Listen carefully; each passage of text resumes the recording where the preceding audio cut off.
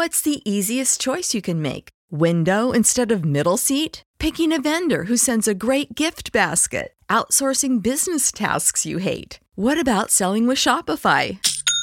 Whether you're selling a little or a lot, Shopify helps you do your thing, however you cha-ching. Shopify is the global commerce platform that helps you sell at every stage of your business. From the launch your online shop stage to the first real-life store stage, all the way to the did we just hit a million orders stage. Shopify's there to help you grow. Whether you're selling scented soap or offering outdoor outfits, Shopify helps you sell. Wherever and whatever you're selling, Shopify's got you covered. Sign up for a $1 per month trial period at shopify.com/try. Go to shopify.com/try now to grow your business, no matter what stage you're in. Shopify.com/try.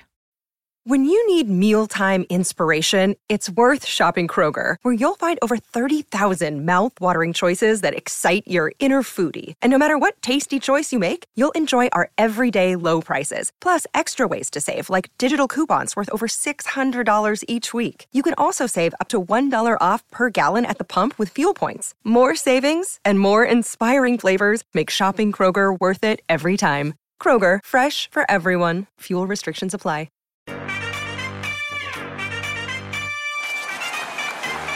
We're going to bring y'all into our huddle. You are in Where's Huddle with me, Bram. No Maxine today, but MT is in the building with us. What's up, Damnation? And joining us after just way too long, a long time Golden State fan with ties to Warriors World and the Light Years podcast, a former member of Uninterrupted, the athlete empowerment brand founded by LeBron and Maverick, the current host of the Ringer Wrestling Pod, the podcast manager at the Ringer, and a guy who always protects his money with ninjas, Mr. Benjamin Cruz. What's going on, Ben? Bram, Marcus, thank you so much for having me back. I've gotten a lot of feedback in my podcast career just on stuff that I've said. No more than the bank heist episode. Like it was either really good team or why would you pick Shaq? It's obvious that that's Shaq and your team would be busted immediately. So it was one of the most interesting thought experiments I think I've ever done on podcasting. So thank you for having me back too. Well, I'll tell you what, you're not the only one getting feedback. In fact, here are some other intros I almost gave and then threw them to the wayside. A guy who did so well last time, he showed up on our Apple reviews. A guy whose muscle selection in our bank heist has left me incredibly jealous. And this one is a random aside, but a compliment nonetheless. A guy who's lost in the sauce Golden State questions continue to entertain the shit out of me. So yeah, you were on my mind this week, Ben. No, I appreciate that, man. Yeah, I'm keeping that lost in the sauce thing with Austin and Pasha going as long as I can. Until they say something, there will always be a Golden State Warriors related question in that segment. Know that since you've shared that with me and MT, I don't know if you the Off Guard with Austin Rivers, he's got his own feed now. I'm a big fan of the show. I blame Ben for helping me through my hatred of Austin Rivers. But they do a trivia thing, not every episode, but close enough. Ben comes up with the questions, and he shared with us that he hasn't told them, but there's always one question at least that has a Warriors answer. And I'm now nervous for you, Ben. Like, I don't know what, they're not going to bust you out. It's not like they care that you're giving Warriors answers, but I like every time that you do the one with the Warriors, I'm like, oh, here it is. Are they going to give him shit? Like, what's it going to be? So I'm riding along with you, Ben. They give me enough shit for it. I wore a Warriors hat onto a recording one time, and it didn't go well. Just it was the championship hat from 22. Let's just say it wasn't as friendly of a. It wasn't well received as you might think.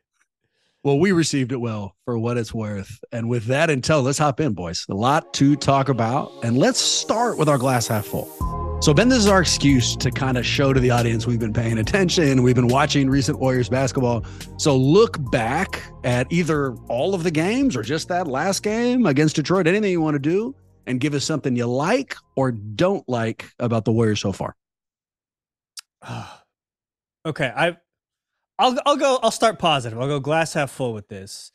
I am thoroughly enjoying, and last game was against the Pistons was an example of this, just another one. The Chris Paul experience has been nothing but pure joy. And I do remember last time I was on, we ran through the question of who would be the most important Warrior. And at the time I said Chris Paul. And as of right now, I've never really felt that good about an answer on any pod that I've done except that one, because I mean, the dude just keeps things going, and his performance so far this year, obviously hasn't shot the ball well, right? Last game aside, but that was last game and basically all season. Just Chris Paul has just been this jolt of energy that I didn't know that we all needed collectively. Because the Warriors group chats that I'm in, there's just a completely different tune now with Chris Paul on the screen, and it's objectively hilarious, right? Because for years, this entire man's career, if you scroll up on all of your Warriors fan group chats, it's just shitting on Chris Paul, right? And now it's just in 8 games, that dude has erased all of that. We have forgotten everything. We have forgotten, and rightfully so, man. I mean, he just drives that second unit, and even the minutes that he crosses over with Steph and starters, you just feel good whenever he's on there. You feel like they're going to be on a right track for the rest of the game, and it's surprising that honestly that it's been this effective. And I guess, to kind of answer the other part of your question, something that has been a little bit of a downer is the Andrew Wiggins aspect of this. CP has covered up a lot of that, because look, if CP's not having a good season, and the Warriors are, I don't know, 4-4 instead of 6-2, I think we're having the light is shining much brighter on Andrew Wiggins than it currently is. I don't think there's any question, man. And MT, I'm eager to hear from you, but just a quick follow-up on CP3. And I'm going to use a bad stat to illustrate how good he's been, right? So this is before the Detroit game, but heading into it, he was shooting 4.8% from 3.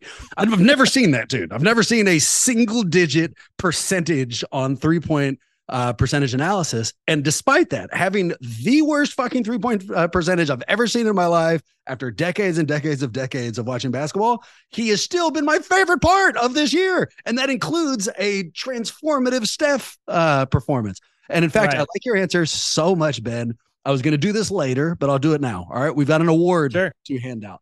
We're going to call the award the Heel Turn Award, for the villain who made the biggest turn to become a hero. Okay. Here are our nominations: Darth Vader for his work in Star Wars. Sure. All right. T-800 Terminator for his work in Terminator 2, because complete, real heel work there.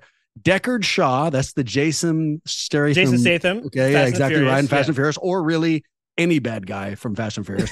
They all become good guys. Yeah. Right. Or CP3 for his work in Golden State. And I mean, it's a loaded field, dude. It's not an easy award to hand out, but I mean, go ahead. You led us down this aisle early. Who do you give it out to? I mean, for the sake of this pod and for this entire year, you got to go CP, just because of the sample size that we've been given, right? Darth Vader, obviously there are years that we don't see where he's terrorizing the entire universe. I get it, not a nice guy for up until he throws the Emperor off the platform. Spoiler alert for everyone who hasn't seen that yet. But again, CP, the majority of his career, he's just been such a Warriors antagonist, right? And in high profile situations, it's not like what the Kings are now to the Warriors, right? Where they're kind of the new rivals, because they're kind of in the way, that they're getting good. CP's been there for years, and the vitriol that has, look, I could say this now that he's part of the Warriors. I have a picture with Chris Paul from back in peak at Warriors enemy Chris Paul. I have a signed pair of shoes from Chris Paul from the times when he was with the Clippers. Again, peak Warriors enemy Chris Paul. But now, again, that heel turn. Again, this is after 8 games where we're just like, oh, I'm on board, dude. Ben, yeah. This is the correct answer. It turns out there's actually an objectively right answer to this. It is, in fact, D. All right, here's how I thought about it, and then MT to you. But all these other guys, they didn't switch teams and continue to fuck over our heroes. Like Darth Vader, Empire, the entire time, dude. Like he stayed there until he joined our team. Terminator, they didn't leave the robots and go to another team and still wanted to fuck over Sarah Connor. It was just one person. CP3 has gone to multiple stops. Every place he went one of his go-to goals was to screw us over, and now he's joined us. So I mean, maybe a little hyperbolic, but I am going CP3 here. MT, what's your answer to this question? And then bleed it into a glass half full or empty for us. Yeah, it's got to be Chris Paul. It's clean sweep for Chris Paul in terms of that turnaround. I think the only person who could rival him is if he joined the Warriors would be James Harden, but I don't think that's even allowable. I'm pretty sure that's in the CBA that he can't join the Warriors. So we'll just leave that at that. And honorable mention, just because I didn't throw him out there, Professor Snape. I almost threw him in this. Loki as well for a Marvel guy. There was a few people who were there. But Snape was secretly on the good side the entire time. See, this is why I love you, Ben. And I was honestly worried about dropping that reference. And the fact that you not only accepted it, but then broke it down that way makes me very happy. Just very happy. Nice. And I'll go glass half full. I'm with Ben. I think, CP3 has just been our superpower was turnovers for a long time. And he's the kryptonite to that in the good way, right? Like the last 4 games, 29 assists, 0 turnovers. That's just the antithesis of how we operate, and, the exact opposite of Jordan Poole. So, it's got to go to CP3 for a glass half full. Glass half empty.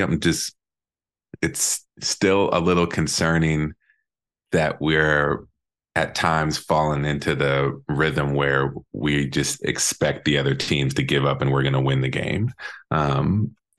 Detroit is young and, they have some athleticism, and, shout out to Thompson. He looks like he's going to be a legit player, but we shouldn't have to rely on Steph going nuclear Steph again to get past Detroit. So I'm just a little worried that, the reliance on Steph to be Steph is still tilting a little too much that way, especially when he's 35 and he's starting the season strong, but it's a long season. So hopefully that'll balance back out, and we'll, find our defensive identity a little bit stronger. And, like Moses Moody had a great game. Hopefully that'll continue, and that'll be something that takes some of the load off of Steph having to come in and hit a few threes and close the game out every time.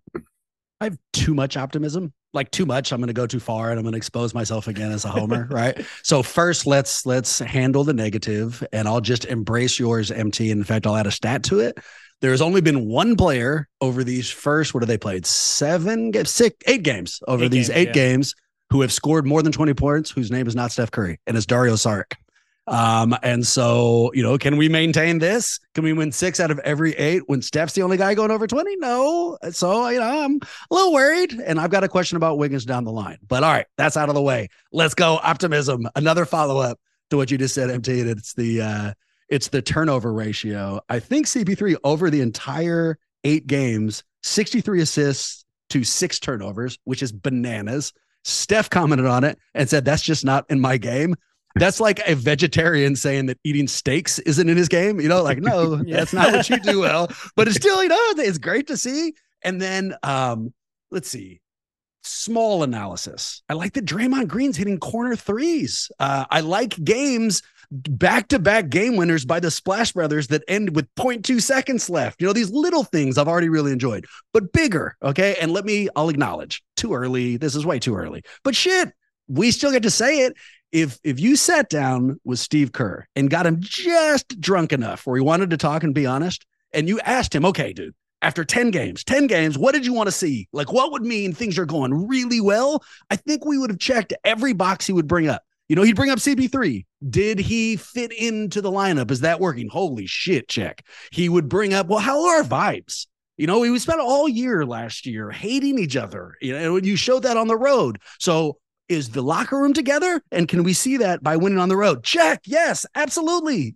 Were we able to bring in those guys this year that we didn't have last year? The Nemanja Bjelica's of the world. Again, yes, Dario Saric. So too early, but based on the information we have after these 8 games, all the concerns we rolled into, they're addressing optimistically, so I'm very glass half full right now. And on that too, on the bench unit, right? Obviously Chris Paul is going to take a good amount of that shine, and rightfully so. And same with Saric. I think Saric has been. I wish he would. He could finish around the basket a little bit more consistently. That dude's just jumping into shot blockers like you would not believe. But hitting the pick and pop three at a nice rate. I mean, the Kuminga Moody stuff, the growth there has been really, really encouraging, because those are two big question marks that going into the season, when you talked about Kuminga, I think it was really high ceiling and or low floor with him. Not a lot of people talked about the middle ground of, hey, what if he's just solid, right? Like, what if he's good from that free throw line jumper? He just hits all the time, right? Like, that's just an offensive option. And it has been this year, right? Like, again, I still cringe a little bit when he settles for the three, because right now I feel like he is the Warrior most capable of putting pressure on the rim and just getting to the cup and be like, it should be Wiggins, but for whatever reason, he's not doing it. So, would you rather see Kuminga just kind of taking it to the rack as often as possible because he's that athletic? Absolutely. But again, the fact that he has this in-between game where, dare I say, whenever he takes that mid-range jumper now, that at the elbow or at the free throw line, you're like, oh, that looks good. Yes. And you're not cringing, whenever he's taking like a wing three. So, I mean, his growth in that aspect where he's now an actual useful rotation piece, right? And then Moody as well, where, the way that this dude's been yo-yoed in and out of the lineup since he's kind of came into the league, right? Where he won't play in the regular season, but then all of a sudden Kerr throws him in the most important playoff games. To watch him carve out a role too, where the three hasn't been falling as consistently in the last couple of games as it did at the beginning of the season. But he's just one of these guys who's constantly in the right spot, right? Like him and GP2 are the same, where they're just the way they read things defensively. I mean, GP is more of a lockdown guy than Moses is, but Moses is just he knows the passing lanes, he can jump into them, deflections, all that stuff that again, deflections they're tracked by teams, but not necessarily. They're not going to give you defensive player. They're not going to count towards defensive player of the year statistics. This dude's just on it, man, and it's just these small connective plays that you're like, oh yeah, if he's in there for 15 to 20 minutes, it's not a nightmare anymore. And that's two huge upgrades. 100%. Let's put these two things together. So yes, JK and Moses's development is fucking awesome. Watching what it means to actually work to develop somebody's game is also incredible. Where CP3 is putting these guys in a position to succeed on an almost night-to-night basis, and the difference that's making for them. My daughter just recently learned how to swim, and I could have done the move of like bringing her to a pool, sit on the side, and then just kind of watch, and maybe it'll work out, maybe it won't, which kind of seemed what we were doing with JK early on, like figure it out, sink or swim. Let's see where this goes. But it's not what we did, Ben. We hired an instructor who brought her out, put her in very specific little places. Okay, here's where you learn how to kick. Here's where you learn, this stroke. And watching CP3 put JK in these little positions. Okay, you seal them off? That's an easy layup. All right, you went to the lane? I'll find you. He is developing him, something we have never seen. So yes, man, I think their development is another giant upside. Boys, let's go to our golden questions. All right. So, Ben, this is our mailbag. Always deals with the Warriors, occasionally gets personal. This one does both. MT, why don't you take this first question? So the question is this the best second unit the Warriors have had during the dynastic run? And so I've done a little research, and disclaimer, they don't do hockey subs really in the NBA. Occasionally we see that, but more often than not, it's kind of like a mixture, but I'm treating this like a hockey sub question. Okay. So our current, if it's a hockey sub bench, is CP3, GP2, Saric, JK, Moody. All right. So that's what we're comparing them to. The rest, these are from our championship years. 2014-15, Sean, Andre, Leandro, David Lee, Maurice Spates. 2016-17, again, Andre, Sean Livingston, Matt Barnes, David West, and then some combination of Pat McCaw and Zaza Pachulia. I just like saying Pat McCaw, by the way. I remember how much I disliked that. McCaw. He was so fucking annoying. Didn't he leave us and end up in Toronto and win a title there too? 2017-18, Quinn Cook, Andre, David West, and then mixture of Nick Young, Loon, and Jordan Bell. And then finally, in the 2022 season, Damian Lee, GP2, Andre, OPJ, and Nemanja. What do you think, MT? Is this our best bench unit so far? I think it's second. I think the first strength in numbers edges them out just a little bit. It's hard to go against David West. And, he was just a clutch player, and brought a lot on and off the court. And you have Mo Buckets in there and, Livingston and Andre. I feel like they were right in the prime of what they were doing. So I would give the slight edge to them, but I think this current unit is a strong second place. I'll narrow it down to that finals. I agree with him, Ben. Who do you take of those two? All right. So what we're looking at is CP3 on one side, Sean Livingston on the other, GP2 on one side, Andre Iguodala on the other, Dario Saric on one side, Leandro Barbosa, JK, David Lee, Moody, Mo Buckets. Who would you take of those two? So this one's tricky because I think my answer is the original, the 14-15 championship team bench, just because, they proved it. They were enough to win a championship when, again, at the beginning of that season, I remember no one picked them to win the title, right? That just kind of came out. I remember ESPN's predictions. Ethan Sherwood-Strauss was the only one who picked the Warriors to win. And I remember at the time, even myself as a Warriors fan, thinking, did he pick it? That's insane. Yeah. What? Dude, they did win it, and I think that's an insane pick right now. Yeah, exactly. Years later with 2020 hindsight. Yeah, exactly. So I will say, that one, because of there's obviously proof in the pudding a little bit. This is, the current bench iteration has a smaller sample size. The only reason I have even some hesitancy is because of Chris Paul. That's a Hall of Fame point guard, right? Leading your second unit. I love S. Man. Everything he brought is essentially what I thought Chris Paul would bring at a higher level, and that has proven to be true so far through 8 games. There are the Spades aspect of the original lineup and the Barbosa aspect were always two parts of contention for me. Just because Barbosa he was very Jordan Poole-esque, right? Where it was just he was either on it where you're like, oh, we're pushing the lead without the starters and this is over, or he'd go 1 for 8, and you're like, what was the point of having him in there? And defensively wasn't great, just kind of liability. And the same thing with Spades, just a bigger version of Leandro Barbosa. So that being said, they were able to kind of cobble that together and kind of figure things out. So I do pick that unit. I do. This unit, but I think that this is a great question to revisit at the end of the season. Yeah, I think that's totally fair. I think with Kuminga's growth, and as him and CP get more connected, can they connect on a couple lobs? Like that lob threat was just never a thing with that first, that 14-15 team. And that's something the Warriors have been searching for, just kind of, that vertical spacing throughout this entire run. And they even lacked that in 22, right? Like that whole championship run. So it's going to be really interesting to see if they can develop that here. I still think they need a little bit more shooting. That's probably a little bit of I don't know, but the 14-15 lineup was a lot of fun. God, how good they were. Just reading it's filled with starters. Estat could have been a starter. Andre chose to come off the bench. David Lee was a starter till he got hurt. Mo Buckets could have started for a shitty team and friend of the podcast, so we got to say that. Yeah. And Leandro, dude, like that's a very competent team. You know what?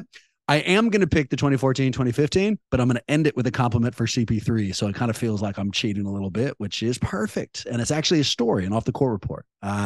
My wife and I went to the game against Sacramento. We had been to a preseason game, but that's the first game this year we went to. And the thing I was most interested in watching was the moments right before the starting lineup was mentioned, right? Because it's that time when you're differentiated as a starter. When you're sitting on that bench and the lights go down, and now everybody knows you are different. From the moment you were in junior high, that's when everybody in the crowd knows, oh, those are the important people, junior high, high school, college, the into the pro, forever. And so I was really interested, how does CP3 deal with that? Because we're worried about how does he mix in?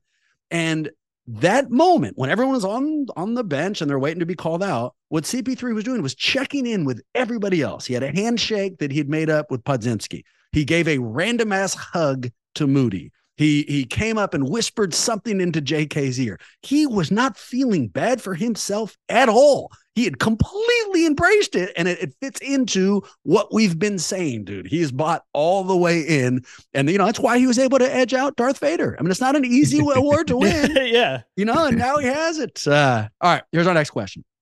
Whoa. Warriors have played multiple teams without a starter, and then they gave us some examples. Suns without KD, Thunder without SGA, Detroit without Jalen Duren. And then the question is, what's your personality? Do you wish they'd played them at full strength, or is a win a win a win? So I'll go first here. I don't give a fuck if the entire starting five is hurt. I watched this team get their ass beat for 3 decades. Nobody cared. Nobody gave us a lifeline. Nobody talked about how their draft was terrible or they had this injury luck. So if this is the year where we suddenly, everything matches up every time and we play them without their stars throughout, I don't care. I'm on board. It doesn't bother me at all. But I think Marcus is going to disagree with me. Ben, I'm not sure where you are. I know you've been through some real hardship on this, so you might be with me. I'm not sure. Let's hear Marcus tell us he would prefer have real competition, and then we'll get your answer, Ben. MG? I'm actually with you on this one, Brandon. Oh, yeah. To me, you play with the people who are out there, especially the teams that we played. Like Sacramento didn't have De'Aaron Fox, but that was one of the first games they didn't have him. And usually teams are amped up, and that's the trap game when you don't have your star. So, the Suns didn't have Bradley Beal for the first game, but we didn't have Draymond. So, to me, it's all a wash. You play with the players that are on the court, and, it takes the full team to win the championship. So it doesn't matter if it's game 2 or game 82. So, I think it's a win is a win. And, I don't think there's a asterisk by any of our 6-2 record. Let's go. Ben, are you a purist? This is where I'm at. I think about if we had this exact schedule, or the Warriors had this exact schedule last year, they're not 6-2, right? No. They're 4-4 at best, 3-5 more than likely. Because again, 2-6 most likely. 2-6 most likely. You're right. Because also the majority of these games have been on the road too. Right. I remember reading a bunch of articles last year that tried to break down the Warriors' road struggles, where they were, Zach Cram wrote something for us at the Ringer. I think it was Hollinger at the Athletic, and that was literally the titles of these of their articles. So naturally, I tapped in, and by the end of the article, the conclusion was basically, we don't fucking know. I think it's, and basically the answer was, I think it's vibes. So with that, again, from that perspective of what would this team have done with last year's roster, they would not have been playing this well. And then with that, again, the Warriors are going to run into this soon where I'm sure Steph's going to sit out a game or two due to injury, Chris Paul, Clay. It's going to even out, right? And you play who you play. Yep. And so none of that stuff. If there's anyone out, I saw one person say that the Warriors have gotten lucky. They've won a couple of these games via buzzer beater or damn near buzzer beater. And it's, look, you got to play who's in front of you. Are the Warriors supposed to throttle down because De'Aaron Fox isn't playing, because Jalen Duren's not playing? And in some cases, they actually do, right? The Warriors in this dynastic run, they've been synonymous with that, right? It's just they will play down to their competition.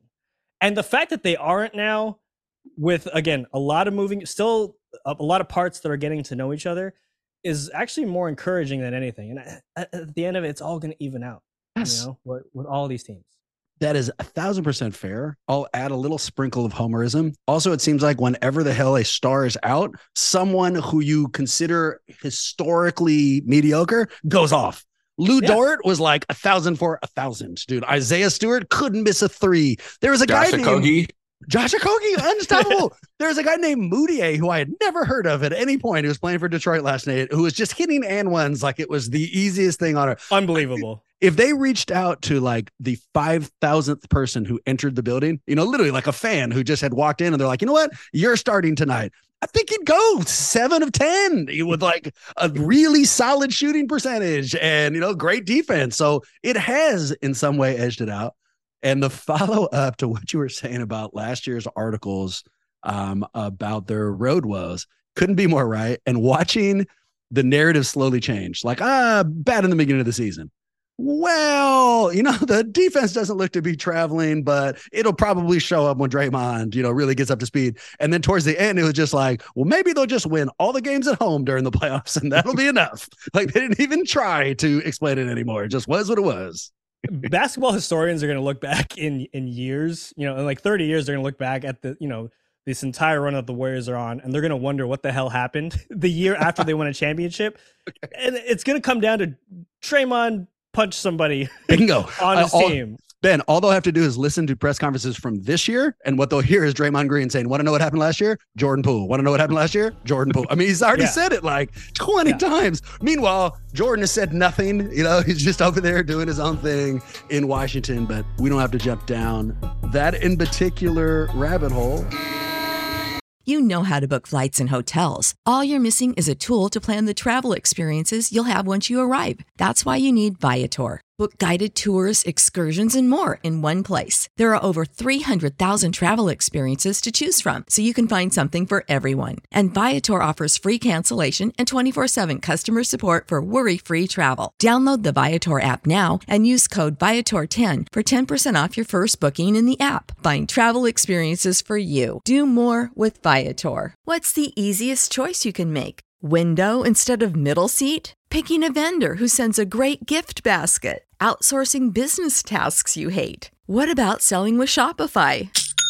Whether you're selling a little or a lot, Shopify helps you do your thing, however you cha-ching. Shopify is the global commerce platform that helps you sell at every stage of your business. From the launch your online shop stage to the first real-life store stage, all the way to the did we just hit 1 million orders stage. Shopify's there to help you grow. Whether you're selling scented soap or offering outdoor outfits, Shopify helps you sell. Wherever and whatever you're selling, Shopify's got you covered. Sign up for a $1 per month trial period at shopify.com/try. Go to shopify.com/try now to grow your business, no matter what stage you're in. Shopify.com/try. When you need mealtime inspiration, it's worth shopping Kroger, where you'll find over 30,000 mouth-watering choices that excite your inner foodie. And no matter what tasty choice you make, you'll enjoy our everyday low prices, plus extra ways to save, like digital coupons worth over $600 each week. You can also save up to $1 off per gallon at the pump with fuel points. More savings and more inspiring flavors make shopping Kroger worth it every time. Kroger, fresh for everyone. Fuel restrictions apply. Here's a question I was worried about, boys. Are you worried about Wiggins? Okay, so we've intimated it. Let me put some numbers and then give me an answer. So what we wanted, what we've been talking about, best case, he becomes finals Wiggs, right? So here's the numbers from finals Wiggs. He averaged about 32 minutes a game. He scored 18 points per game on 44% from the field, 30% from three.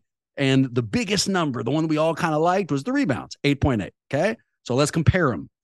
39.2 minutes in the finals, 25 minutes so far this season. 18 points per game in the finals, 10.8 so far this season on 41% and 17% from three. That 17% is compared to 30%. And then finally, the big number, 8.8 rebounds in the finals, 3.4 rebounds so far this season. So look, 8 games, right? Could be real easy. He's got to get in shape. Everybody needs to get used to the new rotations, whatever it is. Or is there something more sinister happening? So to the question, are we worried about Wiggins? Whoever wants to take it first, because I don't know. I'm not sure what to do with this. I don't know if I'm worried. I guess I'll put it on a scale. I think I'm still at a 5. And I think that's out of 10 because I'm more confused about where he's at. it's just his attacks to the rim aren't aggressive. Like he's not trying to throw down at all. He's going up soft every time. Anytime he gets he can get downhill. You think it's going to be the Andrew Wiggins of old, who's just super athletic, could jump out of the gym, and he's just going to yam it down somebody's throat. Yep. And he always goes for these these touch floaters. He's trying to lay it up softly, and he's getting contested. To everyone they've played so far, to their credit, they've been defending him really well at the rim. And again, his jumper's not falling right now. You figure that should, in theory, even there's no way he's going to continue to shoot 17% from three. I just refuse to believe that. I refuse to believe he's going to continue to shoot 41% from the field, which is what he's shooting right now, right? Yeah. And again, like looking at you mentioned he's averaging 10.8 points per game right now. His low before this was ironically last year 17.1. But again, it's a 7-point drop off. Right. Like that's got to even out at some point. It's his aggression levels right now that are the most concerning, because he seems so passive, just overall, not even offensively, even defensively. He'll have these moments where you kind of see the lockdown defender Andrew Wiggins of past years, but he doesn't seem aggressive enough overall, and that's concerning because again, with the starting unit, which was the best starting unit in all of basketball last year, this year I saw Slater tweet this earlier, or maybe it was last night. It was minus 23. They're minus 23 in 67 minutes together, which is obviously Draymond just came back, so they don't have the full scale of what that's going to look like. But also a 131 defensive rating. That's ridiculous, right? Like the worst defensive rating team in the league right now is the Wizards, and they have a 120. So to have a 131 defensive rating is ridiculous. And so again, these numbers almost seem hyperbolic in terms of where Wiggins is, in terms of where that starting unit is. Again, it's just it's an aesthetic thing right now when you're watching him play, he just doesn't have that zip, right? Where you're like, are you going to find this at some point? No, like the jumper is fine, you're struggling, but drive with more aggression. Dude, we sound like Minnesota fan, right? I mean, like that's the whole. We sound like Jimmy Butler describing a Timberwolves practice. Like fuck, it's right there. Like use your claws, dude. You're this giant bear. MT, what do you think, man? Does he wear out of this? Are you worried?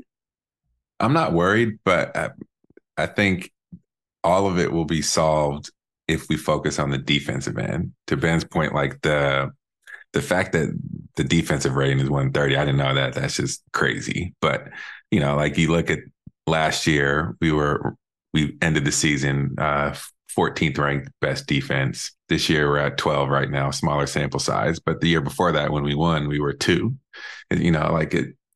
It's proof that we need to be top 10 minimum, ideally top 7, in order to be a legitimate contender. And that's how we play our best basketball, is when our defense is dictating the pace and control, creating turnovers. And I think that feeds into Wiggins's game. He's probably scared to go to the free throw line because of how we all feel when he goes to the free throw line, which is, well, 1 of 2 at best of this, every single time. Because it's a huge win and he makes the first one. Huge win. It feels like, for whatever reason, I can't believe it. Yeah, I can't understand why he's such a bad free throw shooter. 53% from the line right now. That makes no sense. It makes no sense. And it's infuriating, and you just shake your head and you're like, okay, this is not good. But that maybe that's contributing, because he knows he's going to have to go to the line, and he's going up soft because he's taking jump shots to not have to go to the line. But I think defense will cure that. And just like CP3 is not going to shoot 7% from 3 for the rest of the season, I don't think Wiggins will shoot as poorly as he has been. Wiggins made me look like Nostradamus to my 8-year-old. We're sitting watching the game. That makes it seem like she really wants to watch. I forced her to watch. It was the only TV I allowed her to watch that night. Yeah. And Wiggins goes to the line, and I lean over and I go, watch this one. He's going to miss at least one of these. And he misses the first one. And she turns to me and goes, you know everything. It was incredible. It didn't last very long. I immediately said something wrong after that, but it was great while it was going. Okay. One Steph question, and then we get to our zombie one. In fact, I had 2, but I'm going to limit to 1. The one I'm not going to ask you is this Steph's best beginning to a season No need to jump down that rabbit hole yet. His stats speak for themselves. The experience speaks for themselves. This is incredible. The only thing I will say, and it's a setup to this question, is that I can't ever remember somebody showing this level of dominance and then reacting to that dominance with joy. People normally snarl through it. They're angry. You know, we saw that with Jordan. We saw that with LeBron. We've seen that with a lot of people. They when they win, they look back at their opponents and give them a look that says, I just destroyed you. You know, when Steph wins, he gives a look like someone who's just discovered a superpower. You know, it's like, oh my God, I can fly. Like, this is amazing. Oh, I can shoot lasers. And he's just out there having the time of his life. But it leads to this question, okay? Because I experience it as joy because I root for this guy. But if it was in my face, dude, if I was an opposing fan, how would I experience it? So the question is, if Steph did not play for us, Steph did not play for your favorite team, and you watched him play against your favorite team, would you love to watch him or would you hate to watch him? Before you answer that, let me show you a play from last night. This is from Warrior World's Twitter account. Who does this? It says, Sicko. Here's the highlight. Pump fake, 3. Just screaming at that person in the front row. Angrily, immediately screaming in the front row, and off he goes. Okay, so gentlemen, if that was you, you know, if you're in those stands, does it bother you? Would you hate him or would you be on board and love his game? It's tough because he's been in my life for so long as someone who I've been rooting for. But so when I think about how Steph celebrates, I think it's hilarious objectively as I can be.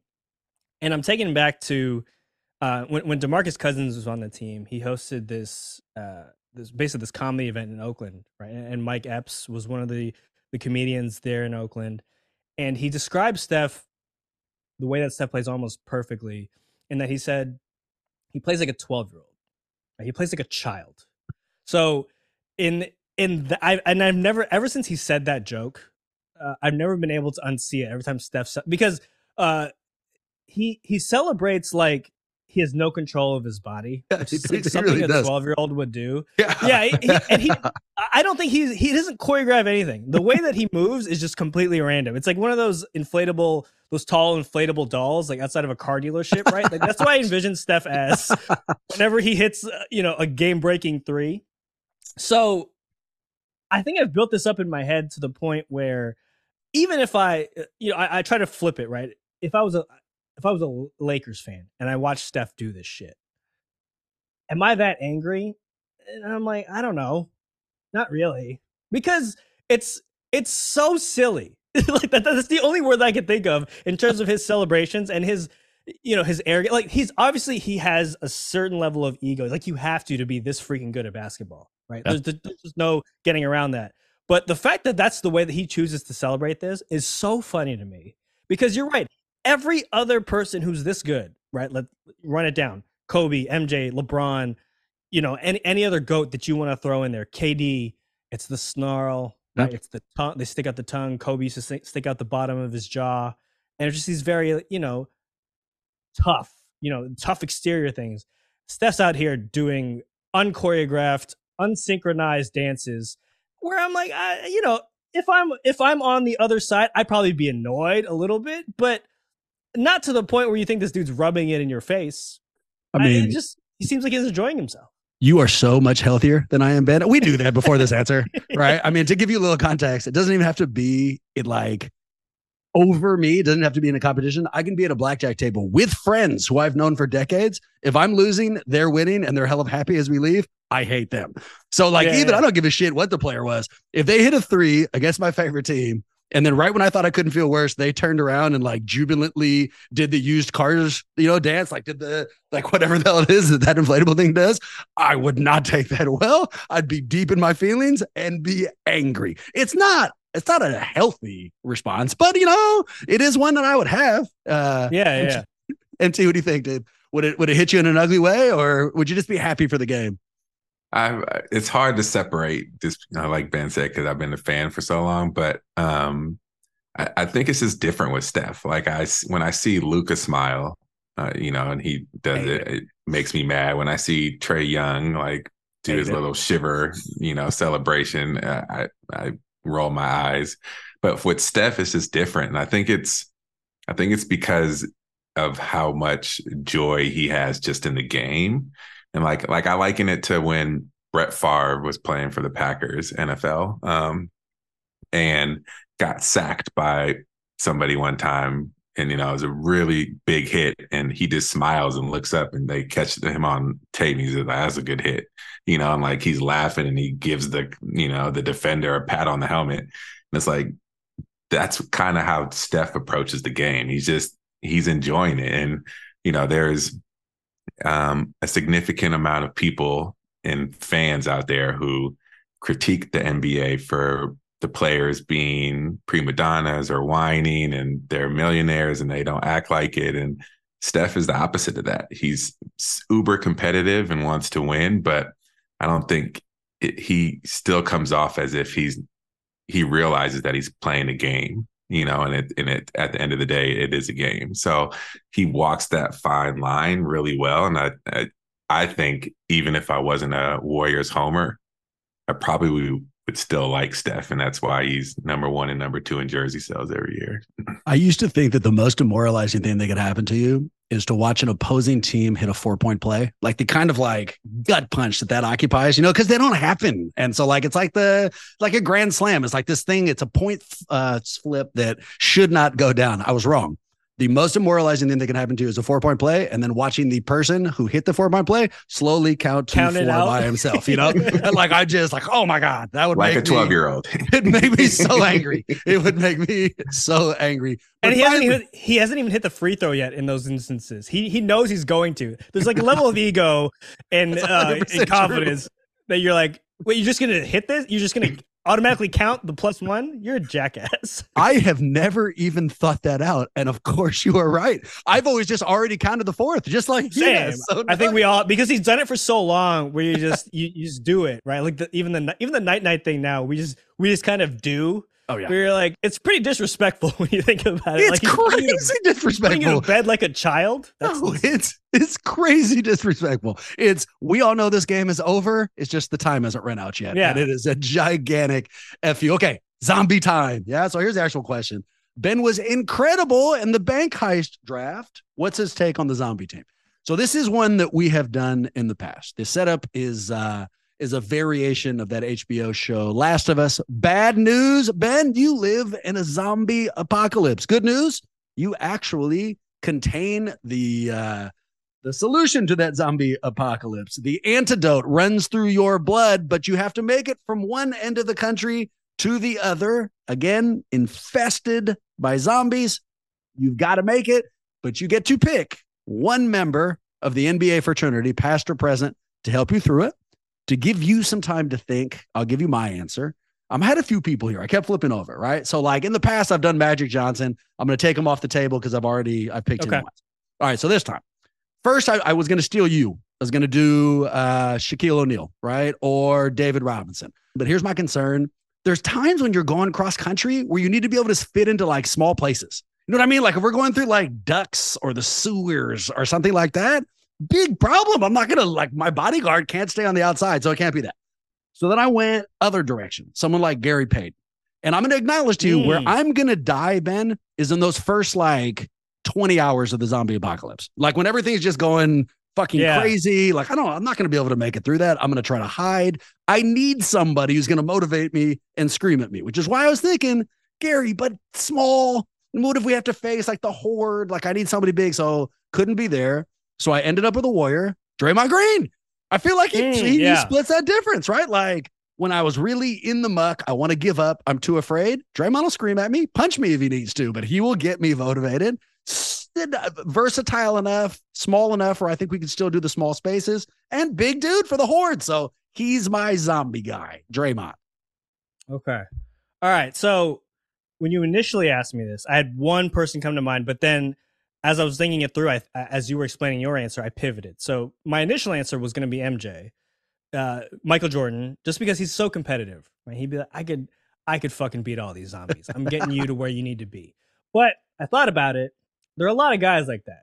You could probably get, a lot of guys throughout NBA history to do that. And at the end of it, no matter how competitive you are, zombies are zombies, right? We've seen enough movies and TV shows about these monsters. They will get you. So my mind pivoted to, we need to trick them.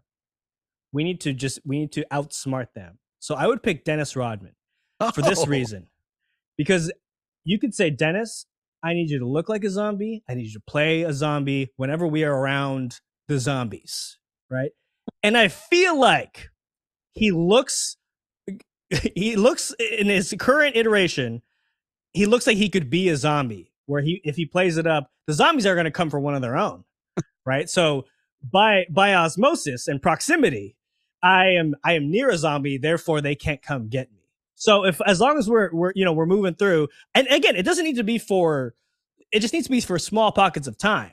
I feel like at it, because I feel like we're going to be in a car, we're going to be zooming by, right? It's these certain areas they're just swarms, right? Swaths of zombies where you get stopped, almost like zombie checkpoints, if you will. Dennis could talk us out of it. I feel like, he can just mumble some stuff in zombie. I feel like Dennis knows the zombie language for whatever reason. He looks like a zombie. And I mean that in the best way possible. No, you're not wrong, dude. Here's the upside of zombie Dennis Rodman. I think he'd be great at the putting zombie blood on your face, just like you're talking. Like, you'd be all the way in on that and be able to fit within the horde. Any crazy shit you needed, he would definitely do. Also, 70% chance while you're in that horde, he just leaves you. He sees something shiny and disappears. I'm not sure he makes it to the end of the journey. And my critique on Michael Jordan is, good chance he shoots you in the legs with the zombies get you and he gets away. He's that competitive. He have no he would take it problem personally. Leaving you behind. But if you could get Rodman to buy in, you didn't lose him to the day in Vegas he'd want to spend. I think that's a solid pick. Yeah, and I feel like if there was a situation where there was a negotiation with the zombies and they needed proof, and they said, "Hey, Dennis, we don't really believe you're a zombie. Go eat this human." Dennis would be like, "All right, I'm going to bite this. I'm going to bite this person and eat, 75% of their flesh." So I feel I do understand your point of there's a good chance he might leave me, but just get distracted. This point, right? I've got to go with a higher ceiling here with Dennis. I like this. There's a high chance I'm dying regardless. Yeah, I'm probably going to die. That I'm putting all my eggs in the Dennis Rodman basket.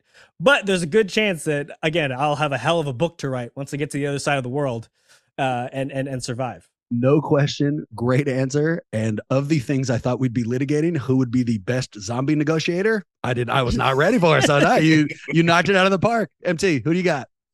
I think there's a really strong chance too that Dennis Rodman would just end up partying with them. You'd be like, "Dude, what are you doing?" And he'd just be hanging out, cooking dinner and hanging out with the zombies. People don't understand them. Yeah, they're exactly. They're misunderstood. They're not that bad. Come on over. Yeah.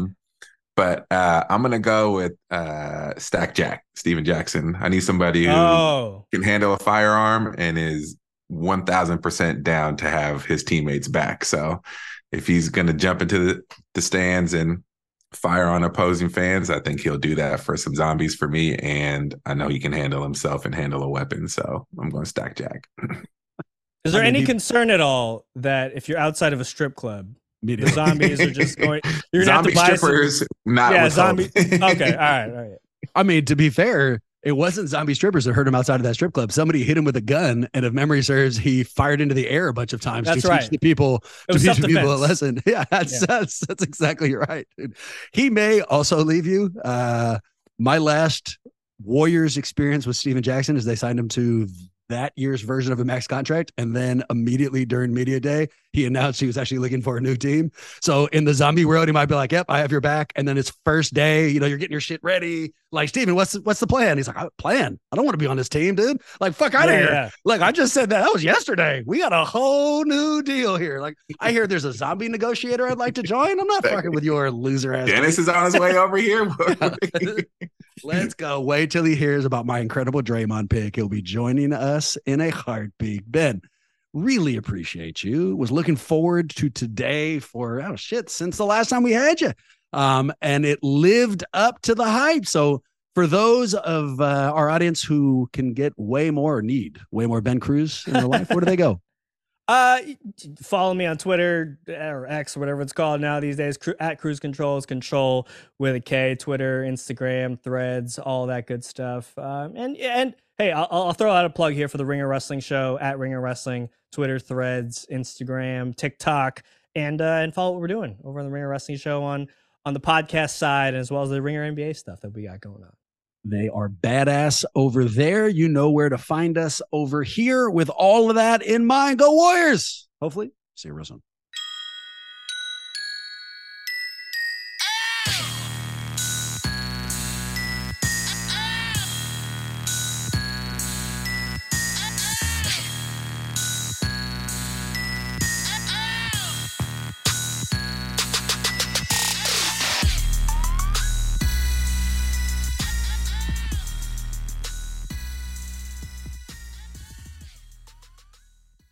Good. You know how to book flights and hotels. All you're missing is a tool to plan the travel experiences you'll have once you arrive. That's why you need Viator. Book guided tours, excursions, and more in one place. There are over 300,000 travel experiences to choose from, so you can find something for everyone. And Viator offers free cancellation and 24/7 customer support for worry-free travel. Download the Viator app now and use code Viator10 for 10% off your first booking in the app. Find travel experiences for you. Do more with Viator.